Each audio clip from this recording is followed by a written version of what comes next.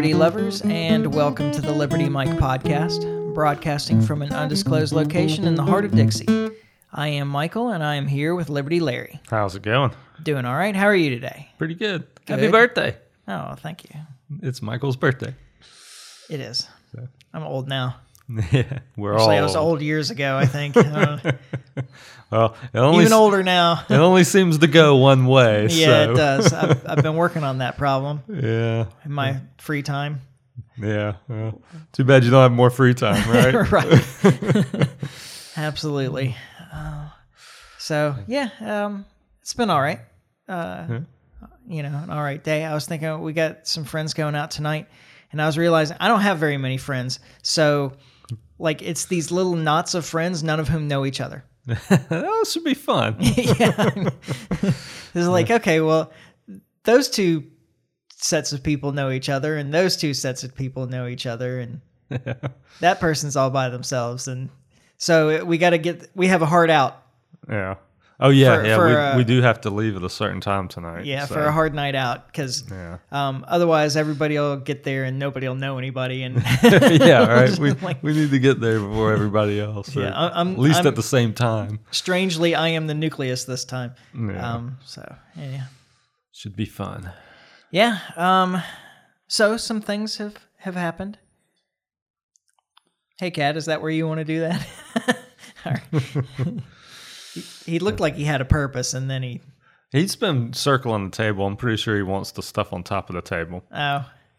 So. Yeah, one of the cats really likes the twist ties. Yeah. But we have to actively hide them. Right. Well, he's been circling me ever since I started unpacking the box. Like a shark. Yeah, right. He even meowed at me a couple of times. Or a buzzard. Yeah. He looks more like a buzzard. Yeah, he is awful dark. All right. Anyway, so some things have been going on.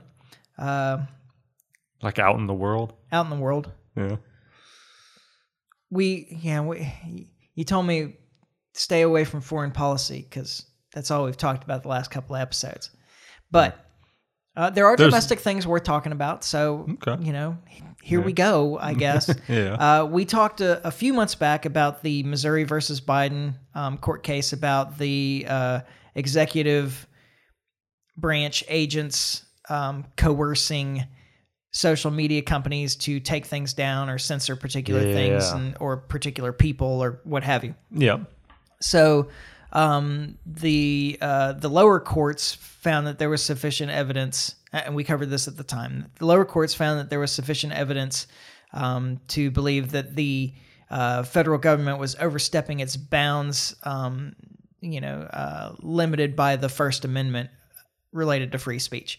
Yeah. And even though they weren't actually the ones that were censoring things, that they were applying pressure and coercion in such a way that they were responsible. Yeah. Okay?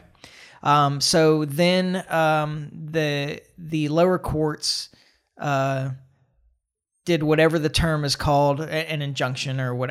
That's not the right term actually in this case, but anyway, said that the restricted some of the agents within the federal government from dealing with social media companies in particular ways. Yeah. All right. They said you can't talk to them in this manner.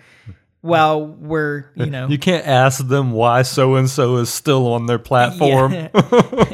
And, it's just like the mob, man. There's a vote on some regulation of your industry coming up. Yeah, which right. is kind of how it was going. It was it was coercive what they were doing. Yeah. So, anyway, the Supreme Court has agreed to hear the case in this year's docket. That's cool. Well, maybe sweet. I don't know. It depends on if they make the right decisions or not. Well, and there's reason to question. And the reason to question is because the court put a stay on the restrictions that the lower court had applied until the court is heard by the Supreme Court, which could, it'll be at least a year, right? Yeah. Well, no. It may be as late as next spring or summer, though. I mean, we're talking 6 months away. Sometimes next year, though. Yeah. Yeah. But in the meantime, the U.S. the federal government, the executive branch, can essentially resume its censorship activities because the court put a stay on the lower courts. So how does that work? Did the court have to vote on doing that, or yes? So 3 justices dissented. Yeah. Those being Alito, Thomas, and Gorsuch. Okay. And they wrote up the reason for their dissent, which was essentially that the lower court had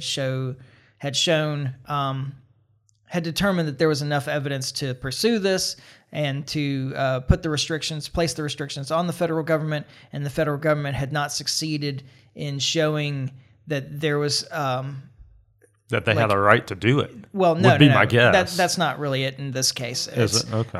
It's they didn't show that that those restrictions would inevitably cause severe harm. Yeah. Essentially. Okay. Which is what's needed to have a stay on on the lower court's decision. And yeah, these 3 guys said that they didn't come anywhere close to showing any real need. Yeah. Or that there was, unavoidable damages if they weren't able to continue with their activities or whatever. Yeah. The other 6 justices that voted for it did not write anything up as to why. Oh, well, that's interesting. Yeah. I mean, that's pretty standard that they do write something up, or maybe not in this situation. Yeah, I don't know if it is in this situation, honestly. Okay. So it seems to me that in a situation like this, your go-to would be, all right, well, if the government's been doing this and the lower court's saying maybe they shouldn't be, that we have them not do it until we say that it's okay, until they've proven that they should be able to. Like, it seems like to me that would be the default. It should be. I mean, don't you think? Like, I mean, based on what the 3 justices that dissented wrote up, that sounds like exactly what it should be. Yeah. So it's strange that wasn't like that the other ones went the other way. Yeah, I mean, I think there's some disappointments in there. Like you expect several of those justices to side with the federal government. Yeah, well, there's you have the Coney Barrett though, like why she wouldn't have dissented is kind strange, of bothersome. Oh gosh, I'm so terrible with names. What's his name? Who's the Chief Justice? Is it Thomas? I can't remember his name. It's the guy that always flips sides. Yeah. I know which one you're talking about. I can picture his face. It's not Thomas, is it? Thomas is one of the dissenters. No, it's not Thomas.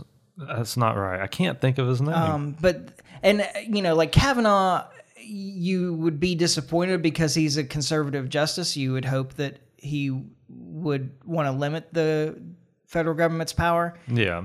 But as we talked about at the time, like he's not that guy. He's not. Yeah. He's perfectly happy with with giving the government power to for security and for surveillance and for he's. Yeah. It's not really a surprise that he would go along with the stay. Yeah. We complained about him at the time. I remember. Yeah. And then, the other judges really, you would expect them to be on the side of bigger government, more government influence over social media and so forth. So we'll see what happens. Yeah. Unfortunately, for now at least, you would hope that the federal government would kind of limit their use of being allowed to do this again of this with power, the court case coming up in the future at the Supreme Court. Like they wouldn't want to exercise it too much for fear of influencing the decision that comes. Yeah. Not in their favor, But I wouldn't hold my breath that they're that they look that far ahead. Farsighted, yeah. Yeah, like I wouldn't expect them to be. Yeah, I don't see Biden as being somebody who plays the long game right now. Yeah, right. Yeah, that's a good way to put it. Yeah. More censorship of social media looks to be our future, at least for a little while. Yeah. And then we'll see what happens. Yeah. In some sense, speaking of, the FCC has taken the opportunity with all these other distractions to reintroduce the net neutrality legislation. Oh, really? Yeah. So last Friday, there was another hearing, and they're pushing for net neutrality again to give the FCC a whole bunch of power over the internet. Yeah. I mean, there's actually it's pretty non-specific. The head of the FCC, Jessica Rosenworcel, I don't know how to say that last name. Yeah. I don't know. Jessica. All right. That works. Jessica said that it was net neutrality was important for national security. So that should tell you a little bit of something about. Tells you a lot you need to know right there. Yeah. That should make you immediately skeptical, I would think. But yeah. I guess it depends on what way you view where you're coming from. Yeah. The federal government. One of the issues. So like I don't understand this stuff totally. So I'm actually, for this portion, reliant on Adam Curry on the No Agenda show. Yeah. Who went on about how it was talking about it wasn't talking about stopping illegal content. It was talking about stopping illegal protocols. Okay. So the way the information is transferred can be illegal. Oh, really? And so he was talking specifically that they're looking to get rid of like the Tor browser that helps you hide your internet activity. Yeah. I would say that it probably also means that they would try and eliminate VPNs. Yeah. That do the same thing. I was going to say that's got to be on the list if that's the goal. Mm-hmm. And then I was thinking about like Bitcoin transfers, as an example, have a particular protocol, I'm pretty sure. Yeah. And so they could maybe use this legislation to stop Bitcoin transfers. Yeah. To outlaw Bitcoin so that they can introduce their own digital currency. So that doesn't happen. I'm a little skeptical of Bitcoin too, but I don't want it outlawed. Yeah, I'm not afraid of Bitcoin. Like I'm exactly. afraid of a like USDA digital currency. That scares me. I mean, what this legislation, I know a lot of people think hear the buzzword, for the free and open internet. Yeah. And the thing is that adding regulation doesn't make giving the legislative more power free. over the internet doesn't make it more free and open. It makes it less free and open. It's the opposite of that. And it's, to me, it's apparent, but and then of course there's the old adage that we should all understand, like net neutrality as a name for legislation means the exact opposite, doesn't it? I mean, you just go through the history of bills that's made it through and what they've done. They always do the opposite of whatever the title is. The Inflation Reduction Act, the USA Freedom Act. So again, like more reason to be skeptical. Yeah. I know that when I was looking at this years ago, one of the real problems was that the big internet, not service providers, but like your big Silicon Valley companies were writing the legislation. Bills. Yeah. And so, well, it may not be exactly what like Mediacom or Comcast or one of the big internet service provider companies wants. Yeah. It apparently is what like Google and Amazon and these kind of players want. Yeah. So well, and the thing they would want more than anything is to keep competition out. Yes, exactly. So I mean, the whole idea that you're going to improve the market in internet service providers by regulating the market is by eliminating the freedom in the market. Yeah. Is on its face just kind of absurd, I think. Yeah. I guess you have to believe in free market economics, but you have to understand what free market economics are and not think that what we have is a free market. Yeah, exactly. I guess. But there's more of a free market right now in ISPs than there would be after this legislation. And I don't think that it would actually improve things. Well, and there was certainly more freedom in those areas 15, 20 years ago than there is now. Yeah, that's probably true. I mean, I figure there has to be, because, I mean, they've only regulated it more and more over the years. Yeah. So even if it's not as big as what they're trying to do right now, like, I mean, the internet, we have watched the internet become a less and less free place over the past 15, 20 years. Yeah. Well, one of the things that was a big sticking point with this that people are, at least some people are complaining about, is the idea that you can't pay for priority service. Yeah. So I pay extra on my internet every month so that I can have higher bandwidth. Yeah. That seems reasonable. But they're saying that now They I don't want to understand do away with for that? I don't know. I don't understand exactly if for the consumer they would really be able to do away with that. Yeah. But the idea is that it's free and equal. Oh yeah. That it's that everybody gets the same service. It's not fair that if I can afford to have 300 megabit a second downloads, but my neighbor can't afford it and he only gets 10 megabit a second downloads. That's just not fair, and so we should all have the same thing. Now, so it's like socialism then. We all have to be equally poor. Of course. Well, that's exactly how it would work out. It would mean that you would go down to the lowest common denominator. Exactly. But the other side of that is that increasingly you're getting some industries that make use of the internet to do things remotely that are really important. Yeah. Like in the medical field, you're seeing more like doing surgeries remotely. Oh wow. Which of course the protocols are passed back and forth over the internet. You don't want to give your surgeon priority. If there's limited bandwidth, you want everybody to have an equal chance of like their surgeon have an equal chance of having his service dropped in the middle of. I mean, can you imagine that disaster? He died because we didn't know what to do next, and because the internet went out. Well, no, I mean it would be. They're actually like remotely performing surgeries at this point. Yeah, wow. like manipulating instruments and stuff. Yeah, or like robot type. Yeah, deal? exactly. Yeah. Wow. Okay. So then you just kind of have to stop in the middle because the connection died. I guess. Like that would be a catastrophe. Now, one of the examples that they keep giving is that there was some fire company out west that was fighting a forest fire, and they had their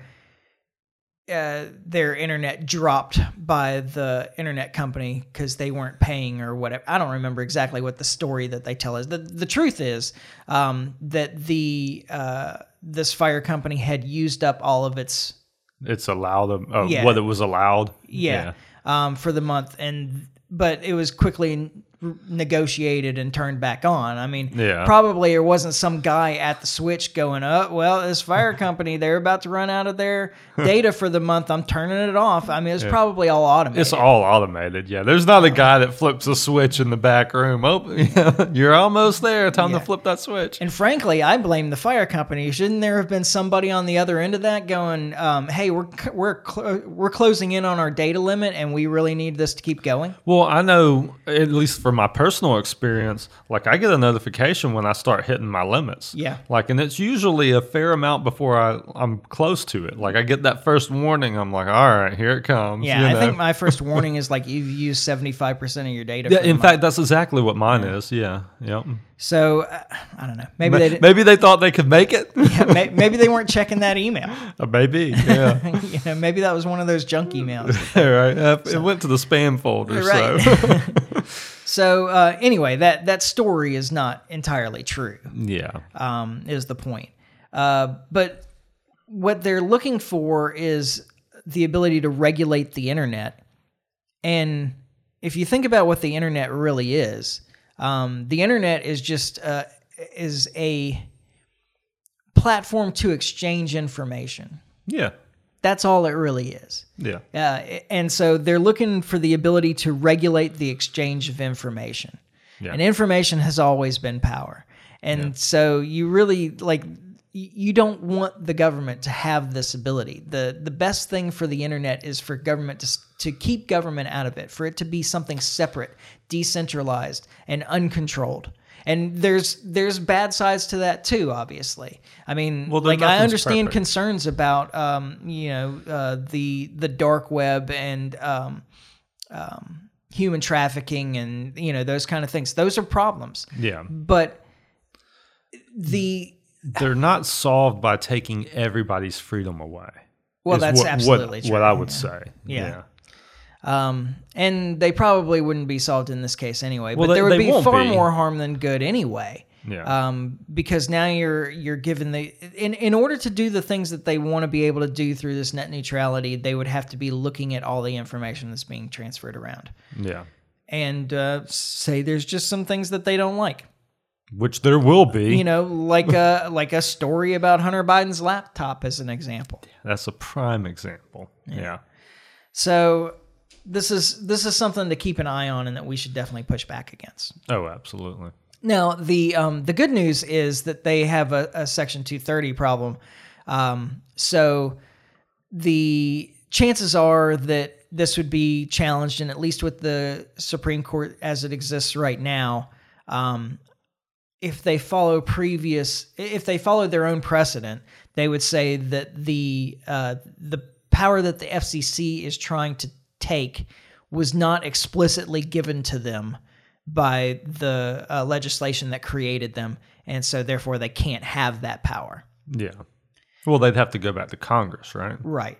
Yeah. And have that power given to them explicitly. Yeah. Yeah. That's what I'm saying. And thankfully, the odds of that getting through Congress, at least as it sits right now, would be low. Yeah. I would have to think. I don't really know. Yeah, I hope so. I don't know. The Congress has me more worried in this regard than the Supreme Court right now. Yeah. But I don't know. We'll see. We'll have to see. I mean, hopefully it just doesn't ever come up. Get to that point. Yeah. But it took Donald Trump. This is one of the best things Donald Trump did, was go in there and end the net neutrality thing. And the truth is that it hasn't affected much. Yeah. I mean, there's been very little impact. And I would say most of the impact from the ending the net neutrality regulation that was out there has been positive. Yeah. Like restore the market a little bit. Yeah. But I'm sure there are some people that can't afford better internet that think that hasn't gone well for them. I don't know. Yeah. I mean, do people think that this is going to just give them free internet? I don't... Oh, probably.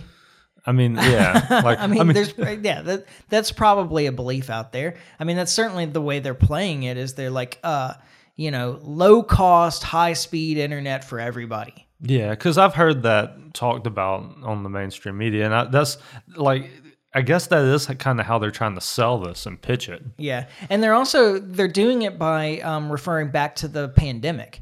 Yeah. Well, the pandemic proved to us that we really need this. That this is a necessary utility. Yeah, and the reason they're saying that is, I assume that what they're referring to is the online schooling that went on during the pandemic. So think about that for a moment, too. What they're doing is they're setting you up to make it easier to lock you in your home next time. To do this again. Yeah, exactly. Yeah, because that's exactly where my mind's went every time I've heard it. It's like, oh, so they do want to lock us up again. Definitely. In other news, we have a new Speaker of the House. Yeah, so I don't know a lot about this guy. What's his name? Mike Johnson. Mike Johnson. I thought it was Mike Johnson. I had a boss named Mike Johnson. That's the reason that I thought it might be wrong. I was like, wait a minute. Yeah, he's Louisiana representative. I guess he's been there for 6 years or so. Okay. So he's been reelected a couple of times. Yeah. It's hard to tell, looking at the media, what he's really like, because I hadn't heard of him before either. Yeah. And I tried to read up on the guy as best I could. And he, according to the media, he's far right or, but it seems to me that according to the media, anybody that's right of Nancy Pelosi I was fixing is to far say, right. Greg, what is it? What is his name? The Greenwald guy. Glenn Greenwald? Glenn Greenwald's far right if you listen to the mainstream media. Exactly. And that guy's a left winger, so Definitely. you really can't put a whole lot into their assessments. In past times, you would have called him progressive, even. Yeah. Left-wing progressive. And Matt Taibbi definitely is, but he's a right-winger according to the media now too, because he just didn't go along with the program. Exactly. Yeah. So, until you're out of power, because remember now, George W. Bush the Younger is one of the greatest presidents we've ever had. Now. That's right. Yeah, exactly. When he was in office, he was terrible. He was, he was the crazy right-wing nut job. Yeah. Now he's one of the greatest presidents we've ever had. Yeah, the reason for that. The reason for that is because he was a warmonger. He was a neocon, and that's the reason that side of the political spectrum has embraced him so much. Yeah, which that side of the political spectrum is most of the political spectrum, actually. It is. It's both sides of the aisle. Yeah, you can talk about an even split between Democrats and Republicans, but the War Party is about 90%. Yeah. Of the representatives and senators. Which, by the way, is amazing because that is not representative of where the country is at. Yeah. And it has never been, except for maybe after 9/11. There was a lot of, after 9/11, the country was kind of in that camp. Yeah. But we're far past that as a country now. Finally broke the Vietnam syndrome, remember? Yeah, right. So yeah, he's, from what I can tell though, my real concern about him, is that they have a speaker? Well, there's that, because nothing good can come of this. Yeah, that's exactly where my mind went. But it does seem to be that he's representative of the religious right. Oh, okay. And his first act as speaker was to pass a resolution backing Israel. By the way, Thomas Massey was the only Republican that voted against it. Really? He said that the language is so broad as it could be interpreted as we would commit troops to the war in Gaza. Yeah. So that's why he said he voted against it. But anyway, I don't have problems, obviously, with people being religious or whatever. He can be a Zionist even. He can be a Christian Zionist if he wants. I don't really care. I do have a problem with people that I perceive to be a zealot. Yeah. Or a fanatic, really of any kind.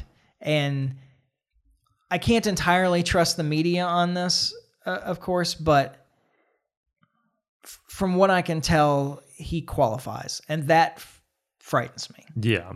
So, and I'm surprised that he was accepted in this, but I guess that they're just tired of not having a speaker, and they want to start doing terrible things for us again. So I'm assuming, because I don't know, I didn't look into it, that he won with just Republican votes, and that this wasn't some kind of bipartisan effort.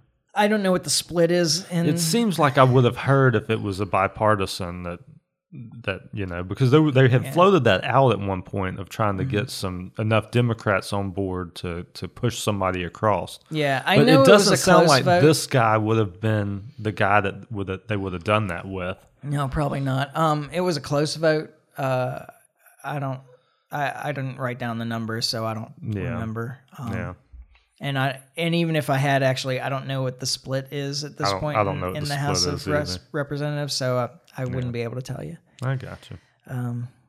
But anyway, he's there now, so they, like I said, they can start doing terrible things for us again. Yep, absolutely. Like funding wars. All of the wars.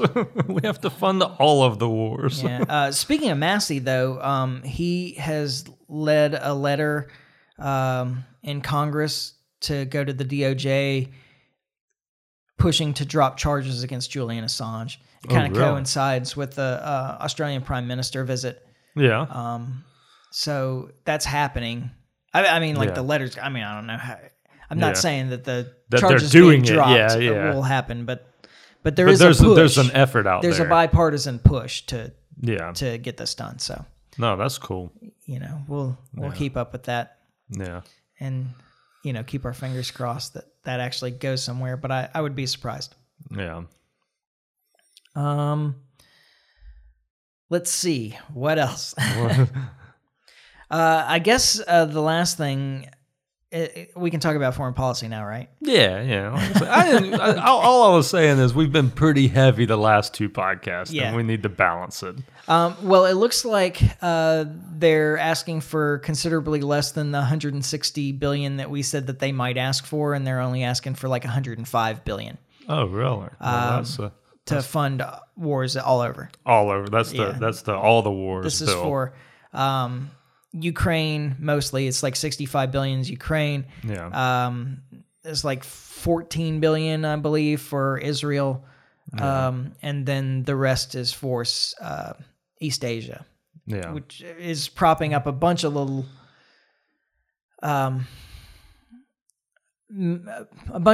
nations that can help us against China potentially for that war that they've been planning for years. Yeah. So, which is also terrifying. I was talking with somebody today, and the thing with taxes came up. I don't remember exactly what we were discussing with taxes, but this person was like, "Yeah," because I had made the comment that I was like, it's not like we need to pay taxes; they can just print the money anyway. And this person goes, "Yeah, but if they do that, then that'll cause inflation." I was like, "Yeah." But it's going to happen anyway. Yeah, like, they're still printing money. They're still printing the money. And that's kind of the point that I was just going to make here is, like, do we not really think that all this money we're printing to send to, all of these countries is going to cause more inflation? Yeah. Because we don't just have that money sitting around. It's not like it's just there, We've got to, it's got to come from somewhere. It's not coming from the taxpayers. It's being printed, So just something to think about as as the House now has a speaker again and is starting to spend money again. Well, the other thing with the China bit is that it's pretty provocative to China for us to funnel a bunch of money over there in opposition to them in the same package where we're funding 2 active hot wars. Yeah, right. So wow. There's a message there. Oh, yeah, there absolutely is. Intended or not, and I think it probably is. I think it is. Yeah. It was received whether it was intended or not. Yeah. And then I guess finally, just a little bit more on the Israel-Palestine thing. So where are we at with that? Have they actually sent a large amount of troops into Gaza yet? No.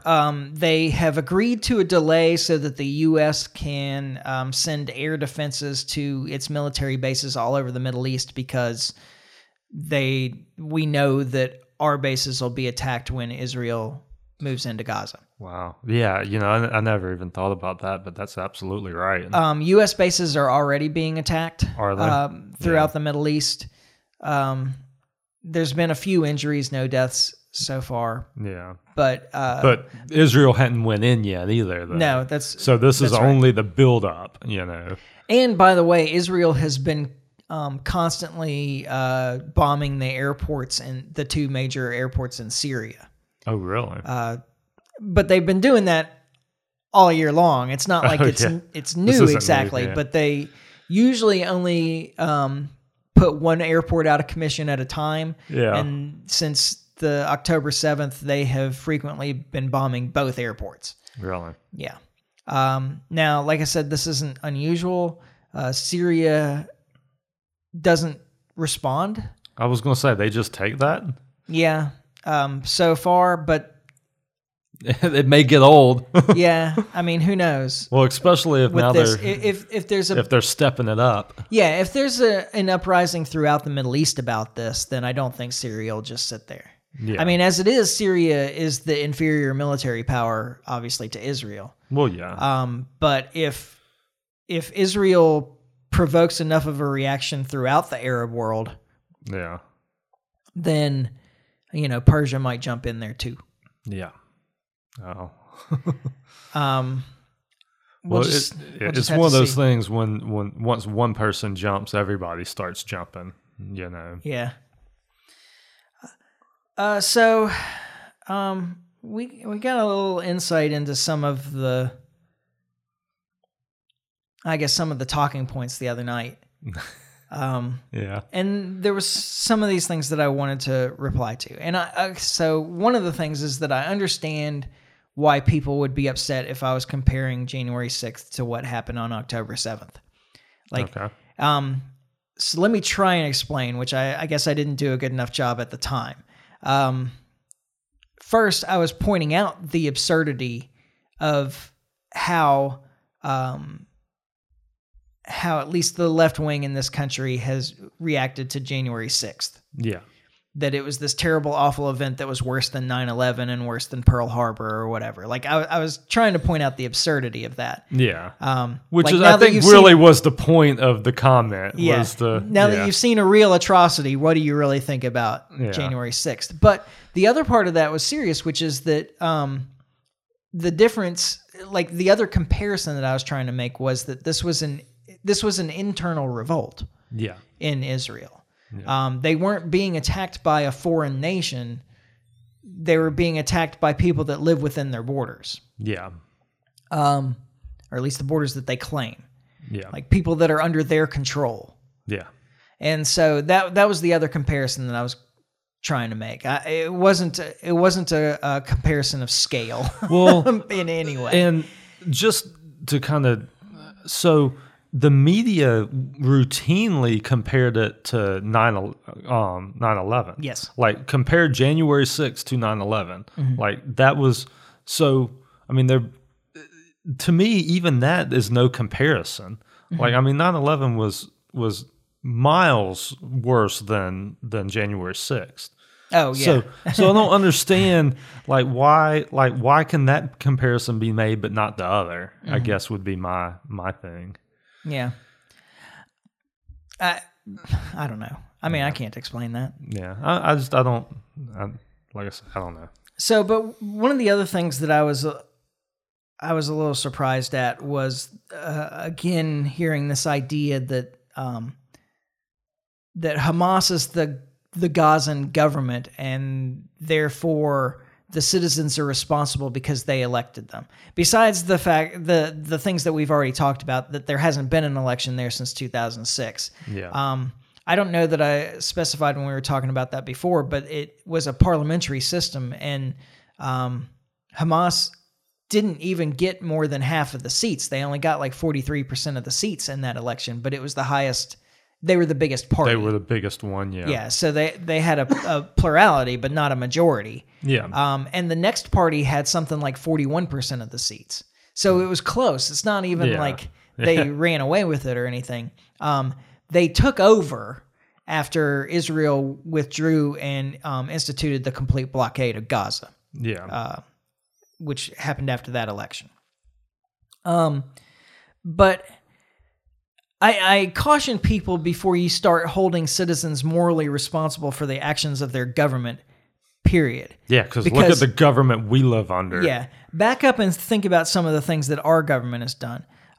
It was just in the Clinton years when Madeleine Albright sat there on 60 Minutes, and I should have prepped this clip, actually. Sat there on 60 Minutes, and when asked about our embargoes in Iraq being responsible for the deaths of up to 500,000 Iraqi children, and how did she feel about that? She said, "We think it's worth the price." Yeah. Good. Now, do you want to be held responsible? Yeah. For the actions of the Clinton government that was responsible for the deaths of up to 500,000 Iraqi children? Yeah. All right. So then let's move on to the terror war, because this is a better one. Because you could say, well, I didn't vote for Clinton. Yeah. Right? Yeah. So, but let's move on to the terror wars. The U.S. government, or the U.S. military, however you want to look at it, the U.S. government is responsible for the deaths of something like 4 million people during the course of the terror wars, and responsible for 35 to 40 million refugees. All right. Insane. Do you want to be held morally responsible for all that? Because I'm certain that unless you didn't vote at all, you voted for either Bush or Obama. Yeah. Well, I mean, I didn't, but I mean, your average citizen, yeah, yeah, the vast majority of people voted for one of the two, yeah, or supported at the very least one of the two. yeah, yeah. So even the half of people that are eligible to vote that don't, Yeah, yeah. Probably had picked a side at any rate. Yeah, Like holding the Palestinians responsible for the actions of Hamas is like. It's like holding the citizens of a mafia-controlled neighborhood responsible for the actions of the mafia. yeah, Like, I mean, it's all well and good to think that, and to say that they haven't done anything to stop it.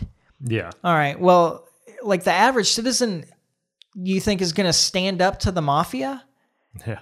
No. And do what exactly? Like they're just trying to live from day to day. Yeah.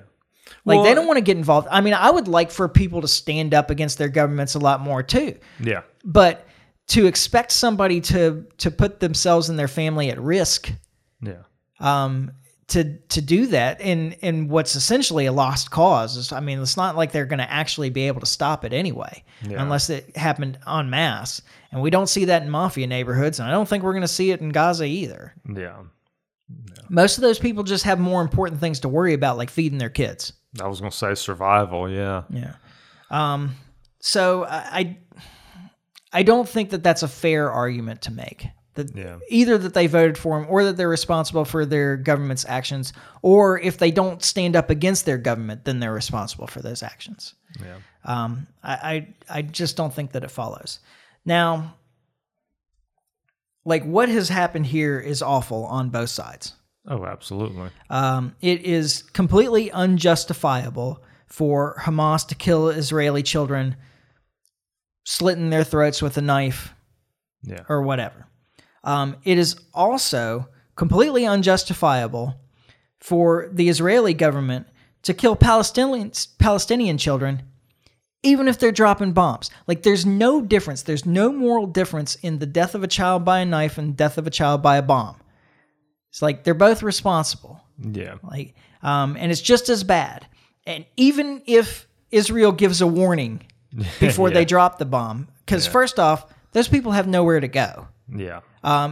You've limited fuel, food, water, etc. Like, how are they supposed to leave? Yeah. All the borders are closed, etc. Which that's, by the way, is just bad enough. The idea that we're just going to cut off utilities to this area, like that's punishment enough. Yeah. Like, I mean, people, just think if we're arguing in this country that that everybody should have internet. Yeah.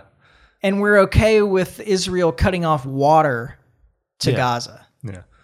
I mean, just think if somebody, you live here in this subdivision you live in, and if they blockaded you in and was like, we're cutting off the utilities, figure it out. Yeah. Like, I mean, how well do you know your neighbor? Like, well, the warning thing is just silly to me too. It, like going to another mafia example. Yeah. It's like when you don't pay your loan and that loan shark comes out and breaks your legs. Yeah. Like, well, he did tell you that that's what was going to happen if you didn't pay your loan. Yeah. So that makes it okay? Yeah. No, I don't think so. Absolutely. By the way, you should pay your loans. Yeah. Yeah. But there's a weird kind of rationalization and justification that's going on in this that I don't think is appropriate. Yeah. And it's on both sides. Yeah. And it's bad for both sides. This is bad PR. Like what Hamas did does not endear them to the rest of the world, and what Israel is doing now does not endear them to the rest of the world. Yeah, absolutely. This, the thing that needs to happen is a ceasefire. All right, like you've responded. Yeah. And it's not like I didn't expect Israel to do anything, but they've done a whole lot more than nothing at this point. Yeah. I mean, the last estimates I heard was something like 6,500 Palestinian civilians killed, 2,500 of them children. Yeah. And there were about 1,500 Israelis that were killed in the October 7th attacks. Like, you've responded. It's been more than tit for tat. Yeah. Like, neither of you did good things, but like, at what point do you stop? And the only way that this ends is through negotiation or genocide. But I don't think the world's going to allow that. No. There's that will not be allowed. And so, even as much as the U.S. backs Israel, I don't think that the rest of the world is going to allow that to happen. Yeah. Even no matter how many carrier groups we put out there. Well, so over the last few years, just like one more point, is that the Palestinians were painted into a corner in a lot of ways. And again, this is not to justify the massacre, the atrocity that Hamas committed on October 7th. But between the Abraham Accords that the U.S. Negotiated under Trump, these normalization deals between Israel and other Arab nations that the Biden administration has pursued, these things were trying to sidestep the Palestinian question, to ignore the Palestinian question. Yeah. Now, it's funny that I can even say Palestinian question and get away with that because I can't get away with saying the Jewish question, right? Like that's a no-no phrase. Yeah. So, but they're trying to sidestep the Palestinian question about what to do with these people. Yeah. And while the Hamas attack cannot be justified, we may not be talking about the Palestinians at all if they hadn't done that. Oh, we wouldn't be. There's no question about that. So at some point, I mean, like if you see, it goes back to the existential threat thing. Like if you see like the end of your people in the future, if nothing changes and you can't get anybody's attention, like how far will you go to get attention? Yeah. They have attention now. It's not the best attention, but but that's shifting because of the Israeli response, and that is, Scott Horton talks about this a lot. Like that is the value of a terrorist attack. It's not in the action; it's in the reaction. Yeah. You force a reaction, and the reaction is where the power comes from. Yeah. So, I don't know. It's just some things to keep in mind. Like. Everybody's in the wrong at this point, and like I said on the very first podcast where we were talking about this, like I don't know where this ends, but I know that it cannot end until the violence stops. So the first thing that has to happen is a ceasefire. Yeah. And it has to happen now, sooner rather than later, because in the end it ends at the negotiating table anyway. Yeah. Let's start. Yeah. Might as well get there. Yeah. Let's skip all the killing and get to that part. Yes. Right. Which is the same thing that we said about Ukraine at the beginning too. Yeah. And it still holds. Yeah. Like, this thing doesn't end except at the negotiating table. Yeah. So just get there. Yeah. Yeah. Exactly. Pray for peace, sir. Yeah. Absolutely. All right. That's good. We gotta wrap up. Like, I don't know. I've seen your phone blowing up. Mine is too. Dude, my phone is going off over here. And we got to do our little bit of editing and get this uploaded. And I already know that I'm having trouble with my internet, so this is going to be fun.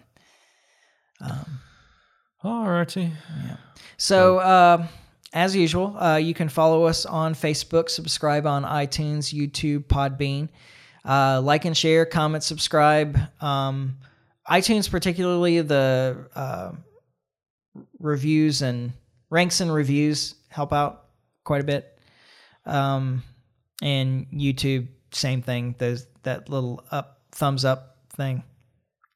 People can't see your thumb, but it's up. Yeah, the thumbs up thing. People know what I'm talking about. Yeah.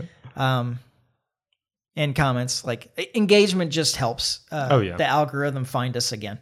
Yeah, since it's been pushed down. Yeah. So let's see. I'm leaving tomorrow, but everything we're good for next week, as far as I know. As far as I know, yeah. So we expect to be back next week, and in the meantime, try to stay free. Life short, live free. Ciao. Later.